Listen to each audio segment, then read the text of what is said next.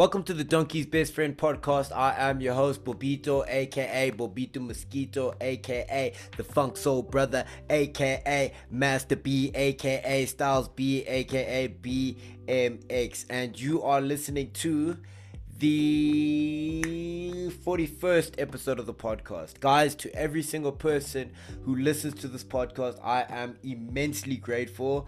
To those of you who interact with me, especially after last episode, I think we definitely had a lot of different perspectives, and I feel like the conversations I was generally having were very respectful in terms of each other's perspectives, where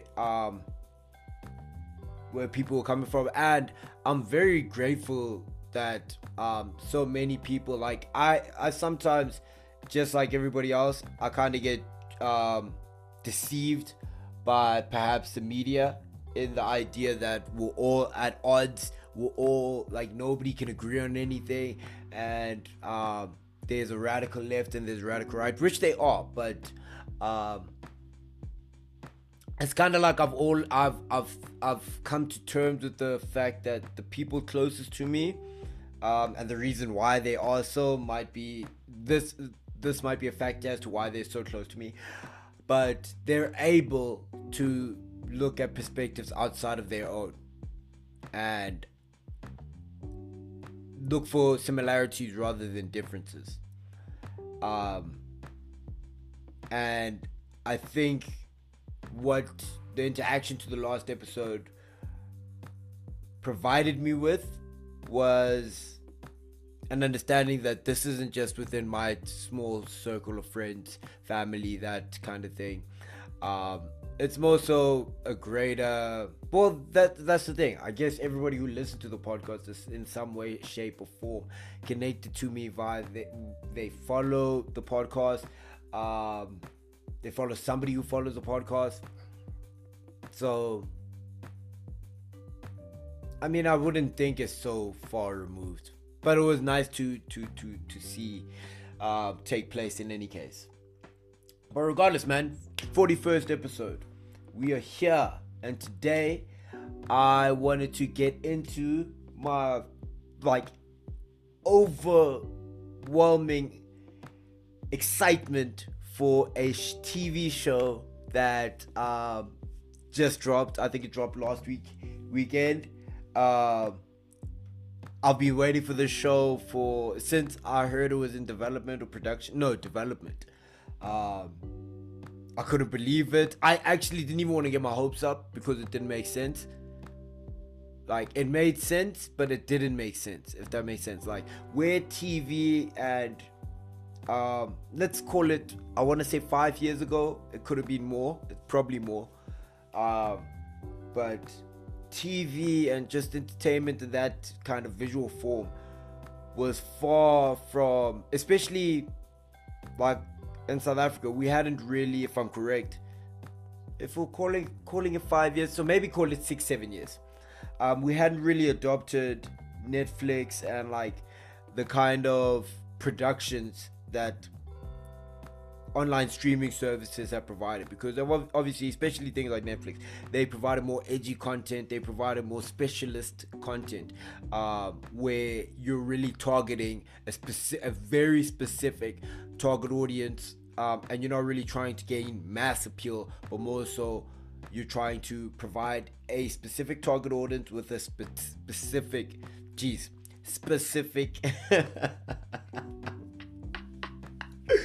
with a specific, the more I say it, the less I'm gonna feel comfortable.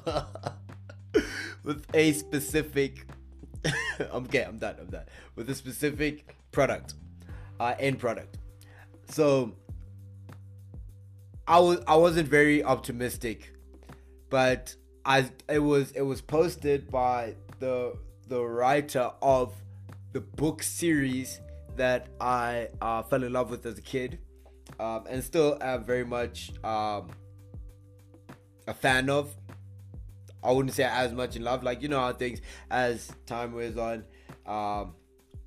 perhaps they mean less to you, perhaps they also missed the mark as based on their own high standards. Like, take for example Certified Lover Boy. It's a good album, you can't deny it. It's a good album, but it'll always be compared to Drake's best works, and that's debatable even in that. I'll say probably for myself the top 3 would be Take Care, Take Care, If You're Reading This Is Too Late, and Nothing Was the Same, which is actually interesting now that I think about it, that they follow each other.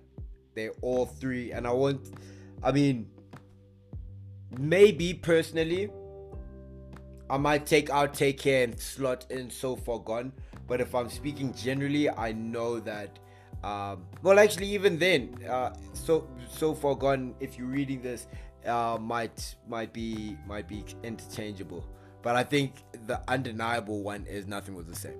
But anyway, I wasn't even supposed to be talking about this. I was supposed to be talking about the fact that the writer of this book series was attached to the project from the get-go in a big way in the development, and I really thought that was necessary,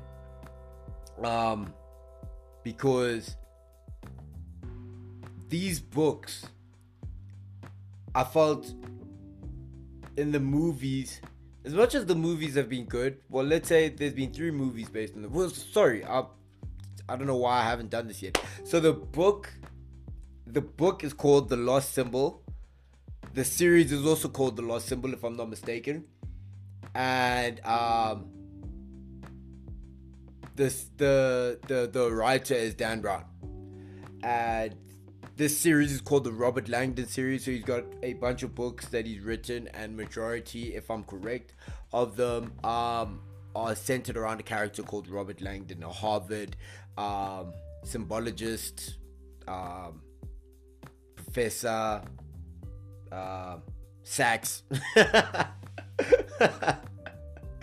Just a really intelligent person, very aware of the different heritages of culture, the different heritages of people, cultural differences. There's a phenomenon that's constantly referred to, especially within symbols that religions adopt, and I think it's called transmutation, but I could be wrong. But it's when religions or sects, cults, all of these kinds of things adopt each other's symbols. And he uses, so the book, the reason like why I'm getting so much into the details of this kind of stuff is because the books are really, they take their time in explaining and really painting a visual picture of, or a literary picture, so using words to paint a vivid picture of what is occurring in the books and what is in the background. So let's say they are standing, for example, as they are in one of the books, they're standing in St. Peter's Basilica, and the way they describe it, it's like you've been there. Like, well, not that I've been there, but they describe it in such a way that it feels like you can feel it. You can, like, you know what I mean? So I always thought that the movies lacked that kind of attention to detail, and obviously most movies like this, but I think in books such as these, where that kind of rich imagery is so intertwined with the book and with the story, that it doesn't do it the same justice as when a character maybe runs through, like in one of the movies, a character runs through the St. Peter's Basilica, and that's all you see of it. And then again, it's also a CGI version of it, if I'm correct, but it also makes sense because that's the tomb of St. Peter, and a lot of the other popes under St. Peter's Basilica. There is the necropolis, I want to say, but I could be wrong. But basically, the city of the dead, where they buried back in the day, where they used to bury popes, and now more so they entomb them. These are like little tidbits that I get from these books, and that's basically what I'm trying to say. They don't even get into the what's it called? They don't even get into the city of the dead in the movies, based on time and for all other reasons. So I always thought that these books would be better as a series. So maybe each book be a 1-season series, and even push it. Like, I'm not really a fan of them stretching out ideas to the point where it's like 6 seasons over and it was just one book. But if they had to do 2 seasons, no, even that would be too long. Jesus, no. 13 episode, maybe even 8 episode. You could probably squeeze it down to 6 episodes, probably 4, and really tell the story in the right way. But anyway, so The Lost Symbol, I'm really excited for it. It's gonna be a banger. I'm not trying to spoil it for you guys, so like, I'm not gonna speak about the book at all. I'm just gonna say, if you haven't read the book, maybe, or if you're not into reading, maybe try watch that fucking series, man. And like, I just wanted to speak a little bit, we'll see where I go with this, but about my introduction to Dan Brown, and like how pivotal at the time one of his books, The Da Vinci Code, was to me. To give you a little bit of a background, before I will eventually say spoiler alert, just to make sure that you guys don't get shit spoiled, because I'm a nice guy and I really hate spoilers. I hate spoilers, so I imagine that you guys would hate spoilers. But anyway, yeah, so Dan Brown's pivotal. So give you a little bit of a background, I was raised extremely religious, maybe not extremely, but very religious. I mean, extremely, what would that entail? Like, that every waking moment of my life was based around religion? That wasn't the case, but it was very intertwined with our life. We went to church every Sunday, went to youth on Fridays or Saturdays, every church camp, every church activity, we were there. Easter, Christmas, everything like that was based on the church, we were there for. And as well, we were also like really knowledgeable, or at least I was. Let me stop speaking about we as a family. Let me start speaking about me. I was really knowledgeable in my religion, and that comes from going to Bible study, doing Bible study, reading the Bible, and just continuously having things reinforced. But there was always something that, like, I remember the first time that this happened, or maybe not the first time, but the first time I exploded with a feeling of anxiety and maybe frustration and like just fear. Maybe fear is probably the best way to describe it. But I could read, so it had to have been between the ages of 7 and 10. Maybe let's call it 9. Let's call it 9 years old. This probably happened either 9 or 10. I think 9 would be a safe bet though. And I'm reading the Bible. And if you're familiar with Christianity, more so the like going to church, going to, what's it called? Man, what's it called? Like the younger church. Sunday school. Going to Sunday school, and just being engulfed in the stories of the Bible. It's majority to do with the New Testament, if I'm correct, if I remember correctly. And I mean, I think you'll flip between the Old and New Testament, but largely in Sunday school, it's more so the New Testament, because the Old Testament, if I remember correctly, is quite jarring to read the first time. It was extremely like it was jarring to read because in the Old Testament, and this is obviously not all that's within the Old Testament, but God is very vengeful, for lack of a better word. I might be using the wrong word there, but when man steps out of line, his wrath is felt. You can see it in the story of Cain and Abel, Adam and Eve. As I said, guys, I'm not really so up to date with my Bible study of late, but it is something that, just for interest's sake, I'd love to delve back into. But I haven't been reading of late, which is worrying to me, but not that worrying.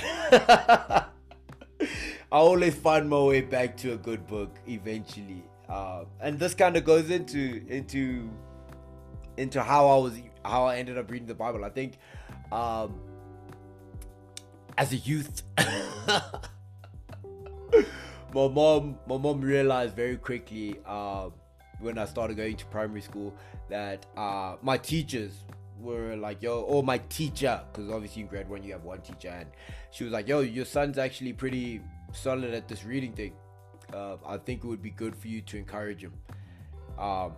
And she did so. Like, as the great mother that she is, she just kept buying me books and I kept reading them.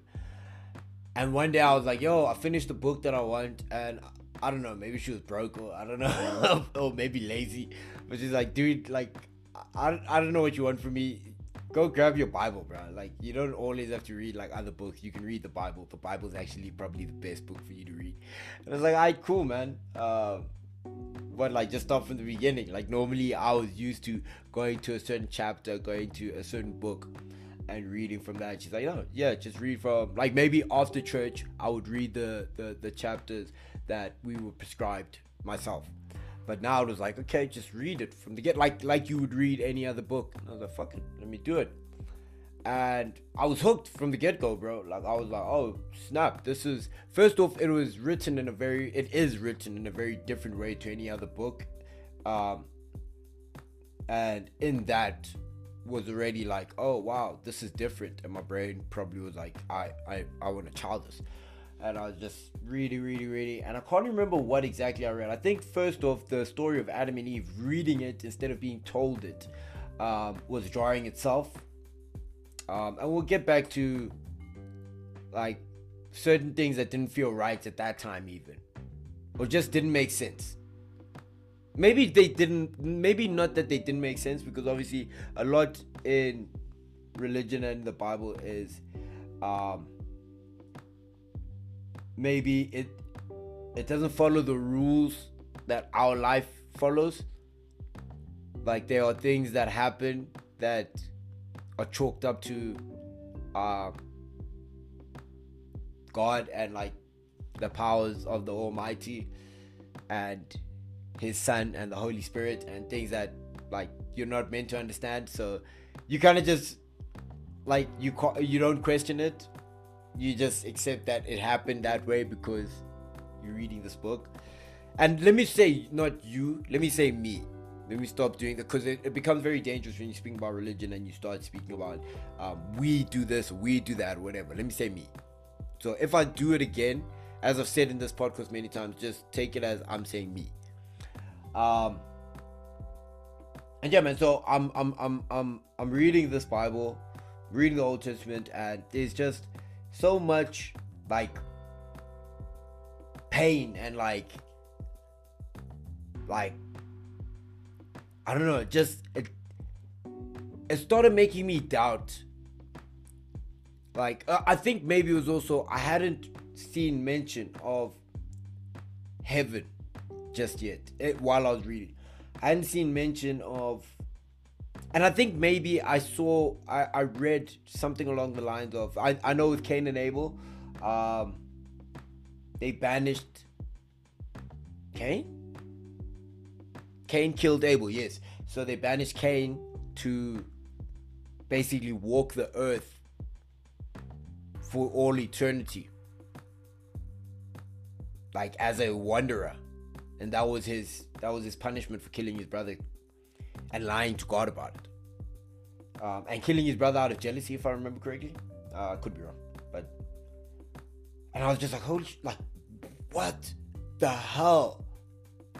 Like, and I don't know, there were just quite a few moments that made me think like, yo, like, is there a heaven? And if so, what is the proof? And then it made me realize that, like, what separates this Bible that I'm reading from any other book that I've read?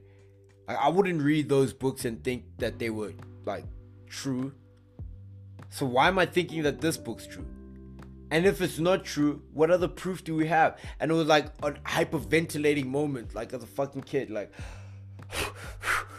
and I started crying, and like I was just panicking, and my mom came and she was like, yo, what's going on? And like I was like, yo, and like I was hoping.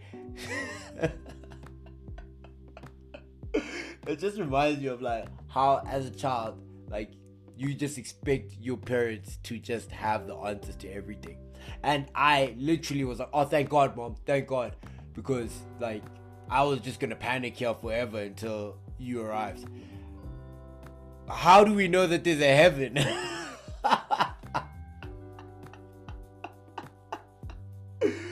Like, because the Bible tells us, like, yo, but, like, this book tells us this. Okay, who wrote the book? Well, the people who are mentioned in it, the disciples, testamentary. It's a testament of people who lived during those times about what happened.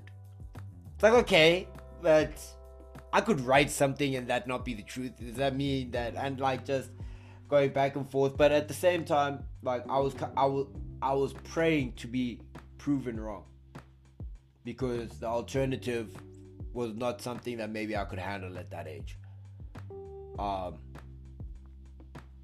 And I think my mom, or not I think, I'm positive, because it's one of the first occurrences of me being told to have faith.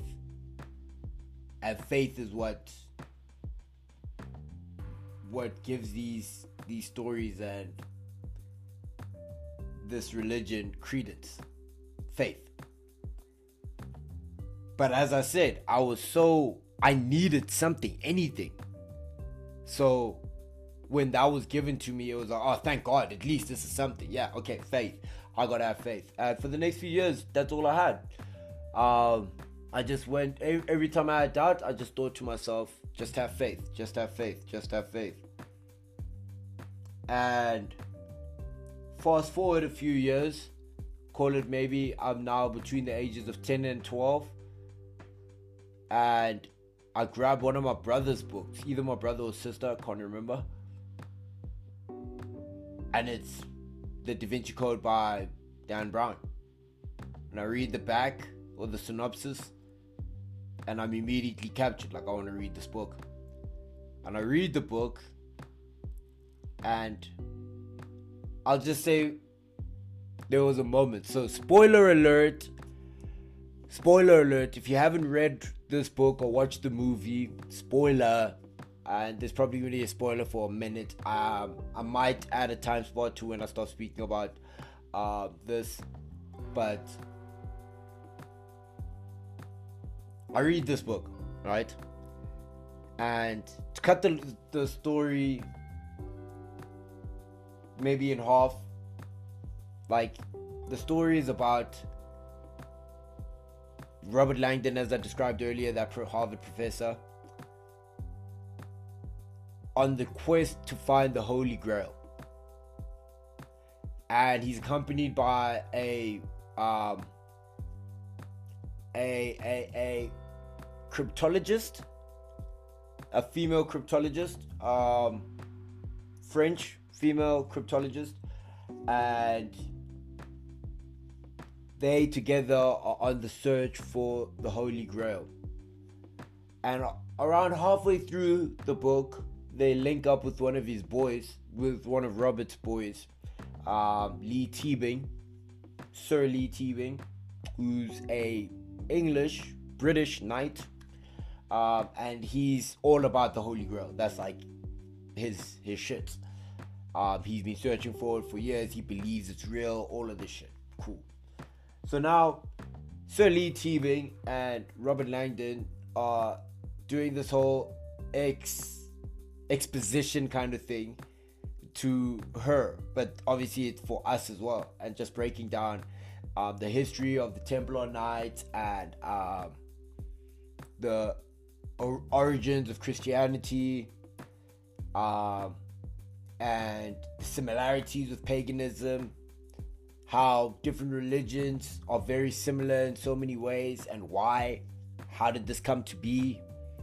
Why are the same stories being told in different religions? Maybe why are the same... Maybe... Yeah, that kind of thing. I'm sure you guys have heard of this a lot. I mean, you can see it. If you look at Islam, Christianity and Judaism, they're not as different as they are similar. But there are massive differences, don't get me twisted, but there are a lot of similarities. And they're breaking down the Holy Grail and like how so many people have been warring for it and searching for it and all of this kind of shit. And she's like, okay, so she's like, yo, why is this happening over a cup? And they're like, yo, it's not a cup, dude. Like, did you think really that everyone's rocking over centuries for for crockery? For a chalice? Like, come on, dog. You're smarter than this, dog.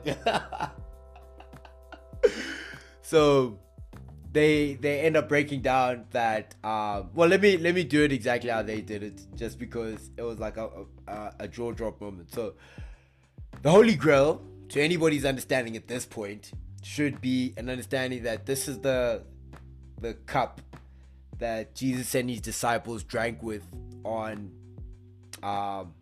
his Last Supper before the crucifixion. Either they shared this cup, or it was his cup.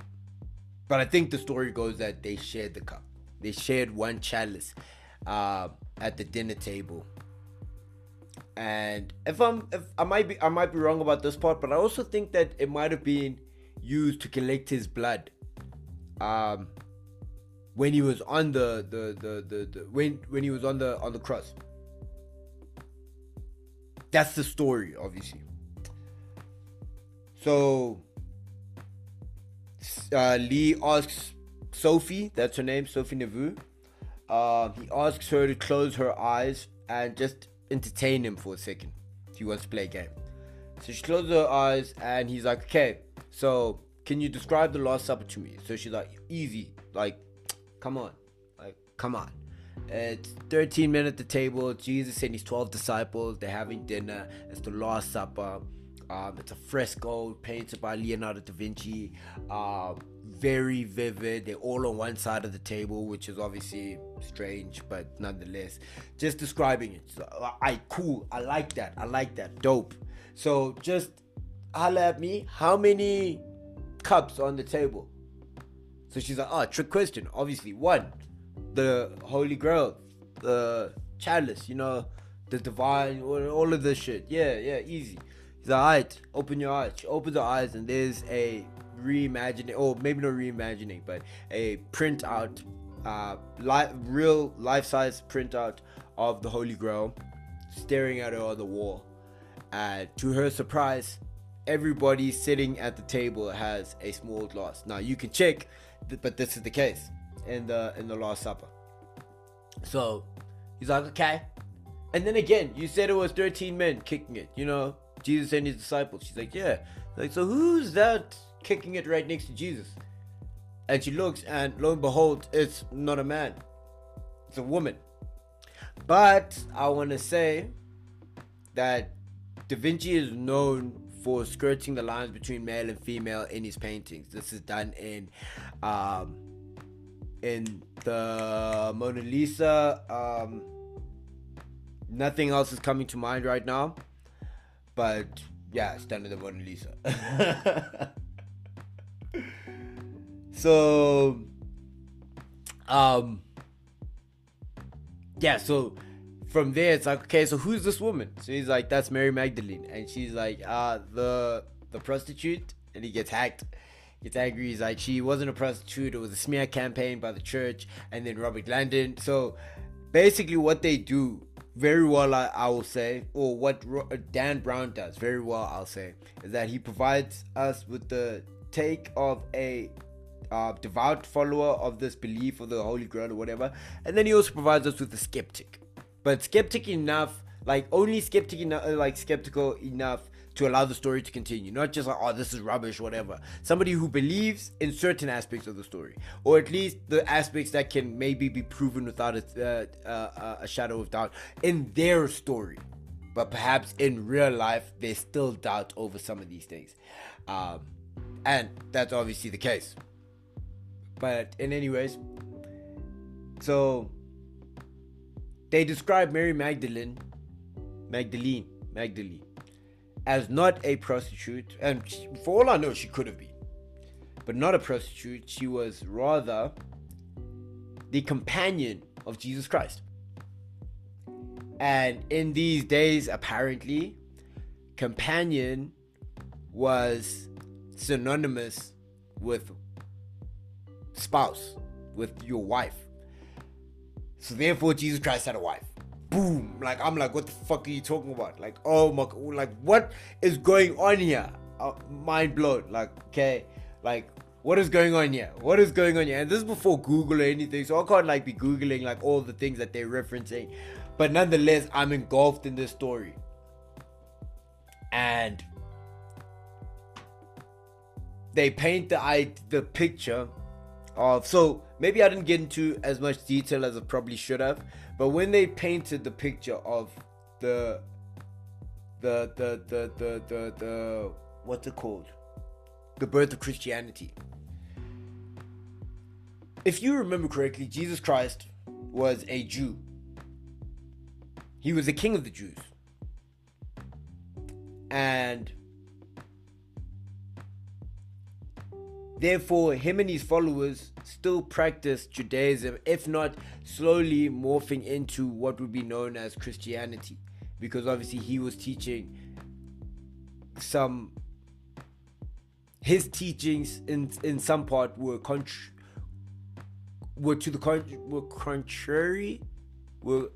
in contrast, maybe, I don't know, to those in Judaism.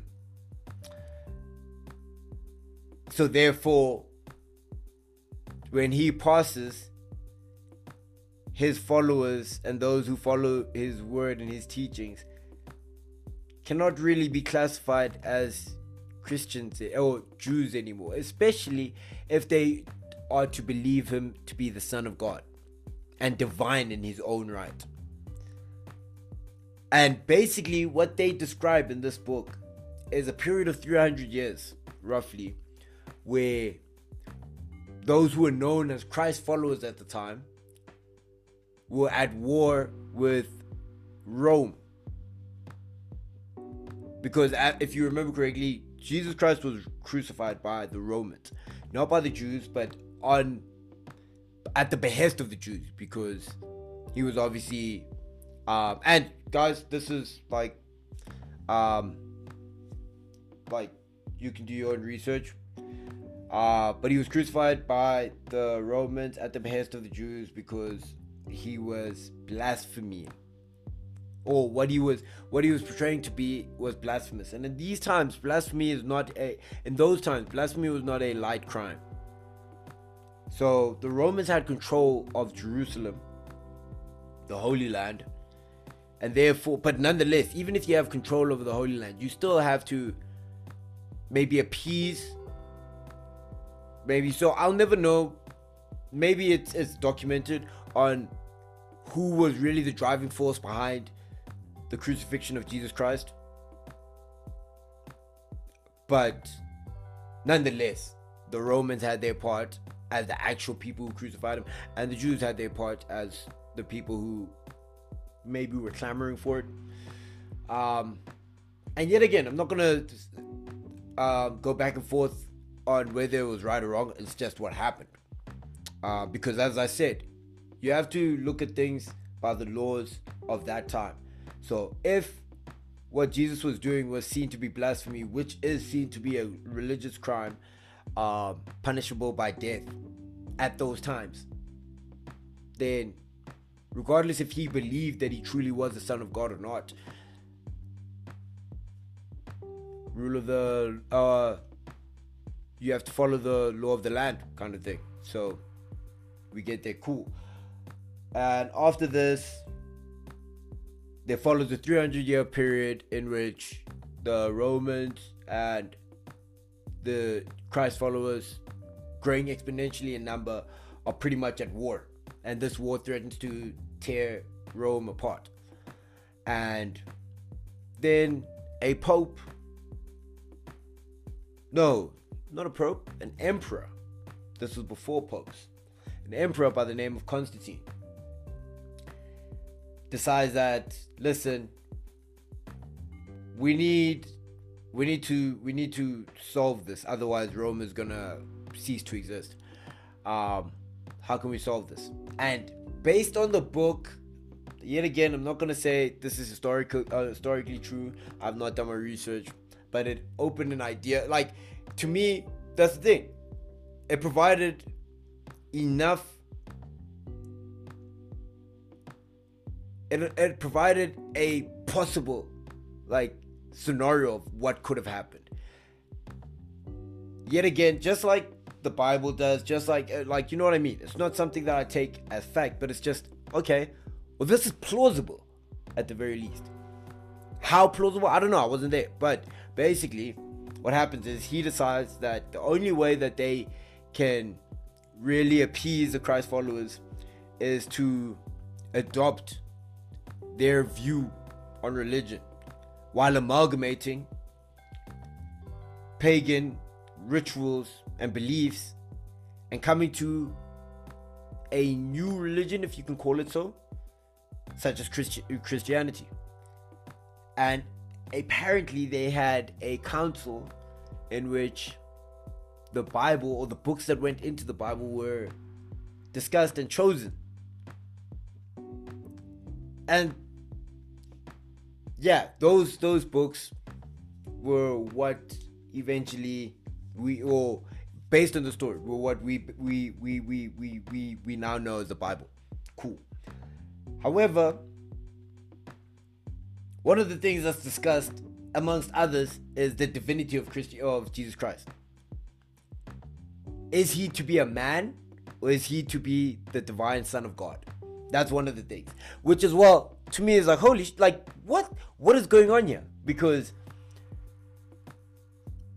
a lot of my doubt at that point had been based on the fact that Jesus Christ was doing things that man cannot do. And why? You know what I mean? Like, how? He's the Son of God. Okay, I understand that. But it would have made so much more sense to me, the whole Bible, had he been just a prophet, and you had taken out the miracles, you had taken out, if you may call it, the mystic element of the Bible, and it was more so just the teachings of a man believed to be the human representative of God. I don't know, maybe that still might have been a sticking point, but nonetheless, him being the Son of God elevated Christianity in terms of the views of the Christians, and just in the views of the world itself at the time. But one of the more interesting parts about this was how they also decided to veer, if you may say, from the ideals that paganists at this time, which was the ruling religion, if you can call it, of Rome and its provinces, was very much based in the idea of the divine feminine, Mother Nature, and Mother Nature, the divine feminine. And that's very much in contrast to how women are portrayed in the Bible.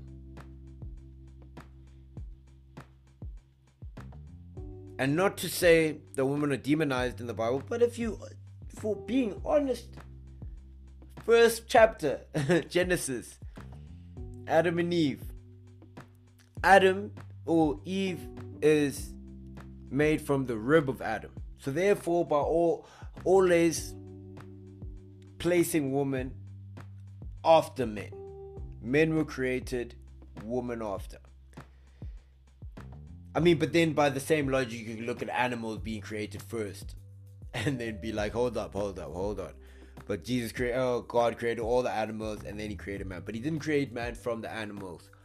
He created woman from the animals. Oh, from man. So that might be a slight, like, when you're talking to somebody and they'd be like, my boy. But sometimes that my boy comes off very condescending. Like, my boy, you just don't get it. Or my boy, you gotta read. Or my boy, something like that. You know what I mean? They're just sending you on the slide. And yeah, maybe I'm reading too much into it. But hey, man, this is a podcast. I get to do what I want. And what's the word? Oh, yes. And then Eve is also the downfall of mankind as a whole. She listens to the snake, eats the apple, and then gets Adam to eat the apple. Tricks him, more so. Or maybe not tricks him, but maybe encourages him, influences him to eat the apple, just as she was influenced by the snake. And thereby forever damning mankind to the inevitability of death. That might have also been a real, moment, because I think, if I remember correctly, as a kid, I was like, man, fucking Eve. I would have been in the garden right now, just maxing. That bitch.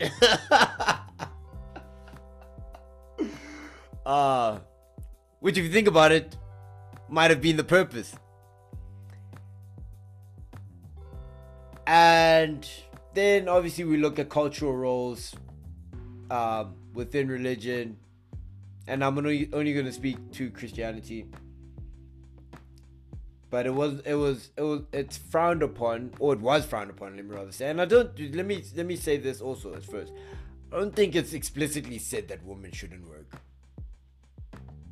But I think it's also the roles of men and women are consistently reinforced throughout the Bible. And the role of men within the Bible is a lot more prevalent than the role of women.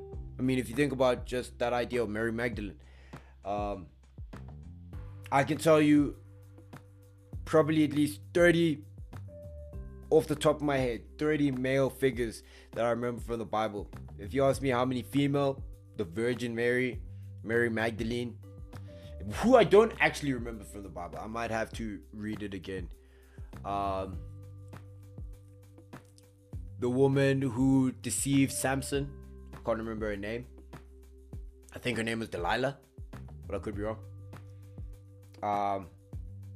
There is a Delilah in the Bible somewhere, though. So as you can see, very, very scarce on my knowledge on the woman in the Bible. That might be my fault, though. like I'll constantly reinforce, I am not so up to date with my Bible study, but yeah, it might be an interesting thing to do, just to see how I take in these teachings as an adult. Might be interesting. But yeah, man, it was a really interesting book that took me down an interesting path in terms of finally, at the very least, because of how a book is structured. Book has a peak, it has a point where you feel uncertain in the outcome. And for me, if you can imagine, still seeing this as a story, but being fully invested in the story. Maybe not only because of how good the story was, but also just because I wanted to see what their conclusion was on this thing that I'd been struggling with for a while at this time. And we get to the point where the book ends in a very clean way. And oh, by the way, so the Holy Grail part of it is that Mary Magdalene is the Holy Grail. Sorry, just to quickly tell you, Mary Magdalene is the Holy Grail, and that's because, like, I'm not gonna go into like all the symbolism or whatever, but she's the Holy Grail because the Holy Grail is actually her uterus, which was the holy uterus, the holy chalice, the holy, yeah, I'm not gonna go into the symbolism of why that makes sense, but yeah, her uterus was the Holy Grail, because if you remember, I said that they describe her and Jesus as being spouses, being married, and married people have children. In fact, it's actually, they state at one point, and I was like, yo, I mean, they got a point. But religious men, especially religious leaders, it's very frowned upon for you not to be married, for you not to have a family. Like, it's really frowned upon. Like, why? Just like in society, at a certain age, people start asking questions as to why you're not coupled, why you're not married, why don't you have children? So, could Jesus really have been accepted as the Son of God, King of the Jews, and being a bachelor at 30 years old or 30 something? I think he was 33. I don't know, bro. I don't know. Remember, people lived also way young. People died way younger than they do now. So 33, you were pretty much a grown man, not like an adult grown man. Like you were like a Bali, and he just didn't have a child, didn't have a family. Like, so I'm not gonna get into that. It's just an interesting argument just to throw out there, you know, when you think about these kinds of things. But anyway, yeah, so her uterus held the seed of Jesus Christ, and therefore it was holy because he was the Son of God, the King of Jews. Yeah, so that's just that. But I was kind of wrapping up on this and basically just saying that, like, this book allowed me a kind of peace in challenging something that I had been born into, never really had a choice, but answered a lot of questions that perhaps answered questions before they arose, and therefore allowed me to continue to live without being burdened with the unanswerable. What is the purpose of life? What is my purpose? And what happens when I die? If anything happens. Those kinds of things. And slowly but surely, I think that book allowed me a sense of peace in knowing that, in fact, none of us, maybe I didn't come to this specific conclusion at the time, but it was the basis of the conclusion that I eventually came to. And that conclusion was, I what's the word? I am just a man.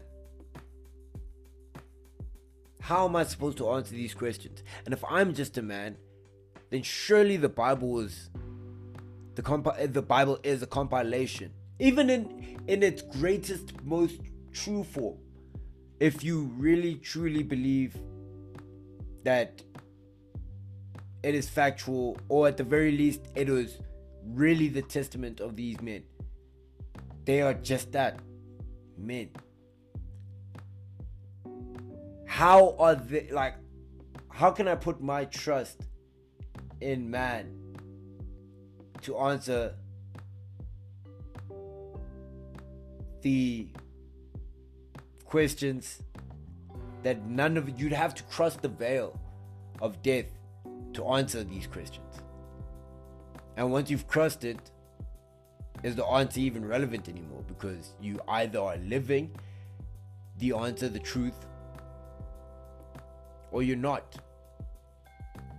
But does it make sense while you're on this side of the veil to ponder what may or may not happen when you cross it? That's just question. That's kind of where I am, and the answer is no, it doesn't. I'm at this point. I should be present in this point, so that when the time comes for me to pass, I hope I have as few regrets as possible. I'll probably have a lot. I already have a lot. But nonetheless, I think it was very helpful in severing a tie to something that maybe brought as much discomfort as comfort, and allowing me to find or at least starting me on the journey to finding a sense of peace in me and a sense of trust in me, rather than looking for an institution to provide the answers that, if we're honest, only I can ever answer, at least to me. But not to say that I don't take in outside game, wisdom. Yeah, man, so maybe I'll read the Bible. Oh, jeez, bro, I've still got this other book that I put.